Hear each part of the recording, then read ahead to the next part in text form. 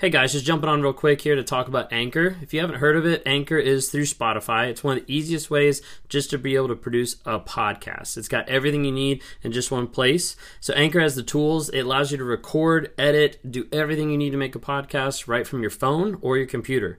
And when hosting on Anchor, you can distribute your podcasts on different platforms like Spotify, Apple Podcasts, and many different more. It's an awesome tool. I love using it. I've been using it for a little bit now. And the cool thing about it is it's absolutely free. So if you're interested in starting up a podcast, if you're interested in getting involved in podcast work, then download the Anchor app or go to anchor.fm to get started.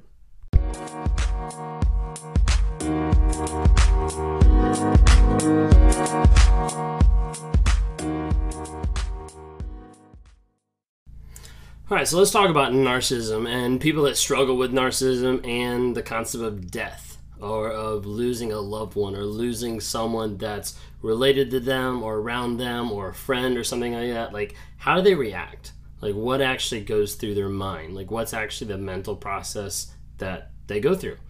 If you guys are new on here, my name's Ben Taylor, Raw Motivations. If you don't follow me, go ahead and follow me or subscribe here on my channel, or follow me on social media, Instagram, TikTok, Facebook. I would love to be able to interact with you guys more. So I'm on Spotify, I'm on Apple Podcasts. You might be tuning in right now. If you are, please rate this. Let me know how I'm doing, because I'm trying to always improve, trying to always grow. If you don't know anything about my channel, I'm on here to provide awareness about narcissism and provide an opportunity to help grow, heal, and change other people out there. And so really I interact with two different types of people mainly. Interact with narcissists, so people that struggle with narcissism or have narcissistic traits. Try to get them to the place where they understand that they're lying, and they need to learn to be honest about that. They need to get into consistent therapy. They need to start working on growing and developing themselves if they want to change, get out of the cycle, and to stop being an abuser. I also work with people who have suffered from narcissistic abuse, who've been in that narcissistic household, either growing up in it or have lived through the turmoil of being married or in a relationship with a narcissistic spouse, and how that's affected them, how that's damaged them, how that's damaged the people around them, and how that's hurt them. And so a lot of times I'm working with them to try to build up them, to be able to build up a healthy relationship moving forward of how do I grow myself, how do I become a better person, how do I break free of the trauma bond and the false reality that the narcissist has trapped and encased me in. That's why I'm on here. So feel free to like, listen, follow, subscribe, whatever. Appreciate it. So today we're talking about narcissism and how they react to someone who dies. Maybe you've been around a narcissist or have interacted with one, and you've seen either a family member, a mom, a dad, a brother, a sister, or a close friend that's passed away. And you kind of like watch them, or you wonder like what's actually going through their mind, like what's actually going through their head, because you might see them typically have like no emotion. And then you wonder like, wait a second, like they have no emotion to their grandma passing away, but they just cried when the dog got run over. It's very different. It's very disconnected a lot of times for narcissists of how they process things. So you have to remember, like at the core of narcissism, you have shame, you have rage, you have all these different things that automatically come back to a place where they want supply. They want people and they want things that put the attention on them. That can be positive attention, that could be negative attention, whatever it might be. When you're dealing with someone who's had a relative or a close family member that's passed away, all of a sudden in their mind, those people no longer matter. Now, part of it is because they probably didn't matter to the narcissist to start off with, because a narcissist only cares about the people that affect them, the people that help them feel better about themselves, that upgrade their ego, that upgrade their image, that make them feel and look like a better human to everybody else out there. So as a result, they probably don't care about the person to start off with. Second of all, if they did care about the person, or they had a relationship, or they were close, or something like that, you might see them not react. You might see them not cry. You might see them not show that type of emotion. It could be a couple different things.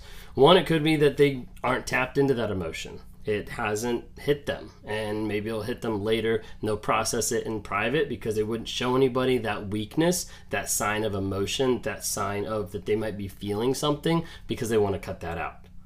Other times, they won't show that type of emotion because they don't have that type of emotion. They don't have that feeling for that person because, again, they might not have cared about that person to start off with. Other times with narcissism, you have to keep in mind they're very much in the moment. This is why a narcissist can have an argument, can rage at you, can walk away, and can come back a couple minutes later and be completely normal, be completely fine, because it's already in the past. They've already moved past it. They've already blocked it out, disassociated it from their memory, so they can move on and continue to build the false reality that they're building. As a result, when they live in that state of just in the present, just in this reality, just in like living a life with no regrets, so I'm in the moment, that's all I think about.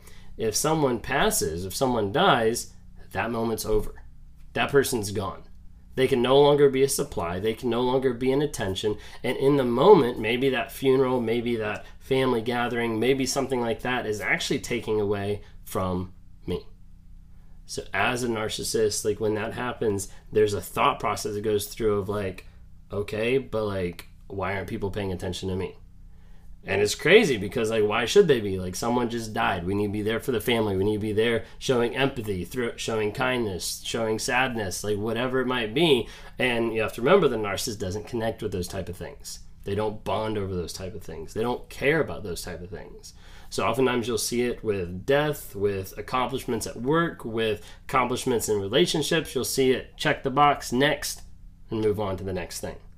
It's the same exact type of thing with death with a narcissist. As a lot of times they will just process it and move on very, very quickly because either they don't care about the person, or they care that they're not getting supply from that person, or they care that they're not being the center of attention anymore, or they just live in the moment and they're like, okay, they're gone, next. Because a lot of times narcissists are looking at people as objects. They're looking at people as things. So you take that object and you remove it from the equation, it no longer exists. This is why a lot of times narcissists have a struggle relating with any types of empathy, any types of feeling, any types of different like mental things that people are struggling with, like anxiety or depression or fear or different things like that. Because in their minds, if it doesn't exist in their reality, it doesn't exist. It doesn't matter. They don't care.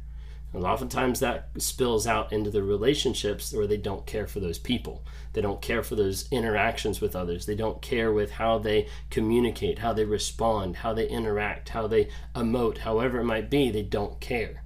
So as a result, when someone dies, when someone passes away that's close to a narc or in their family system or whatever it might be, they don't care. They just continue moving on, continue functioning just like normal because that's the next thing to do.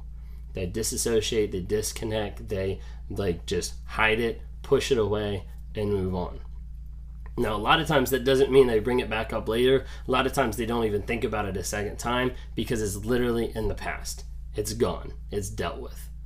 And as a result, all they do is they look towards the next thing, the next development, the next person, the next supply, the next thing, because you have to remember it's very, very self-centered. It's very focused on myself, focused on my ego, focused on my image, focused on every actual thing about them except other people.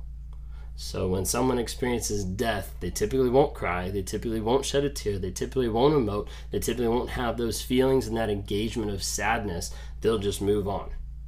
And they'll think, what's next? They'll think, why aren't people paying attention to me? They'll think, why do I even care? They'll think, they're gone, they're out of my life, moving on with my life. Narcissists oftentimes will disassociate and disconnect those realities because they view other people as objects and they just want to move on to the next person or the next thing.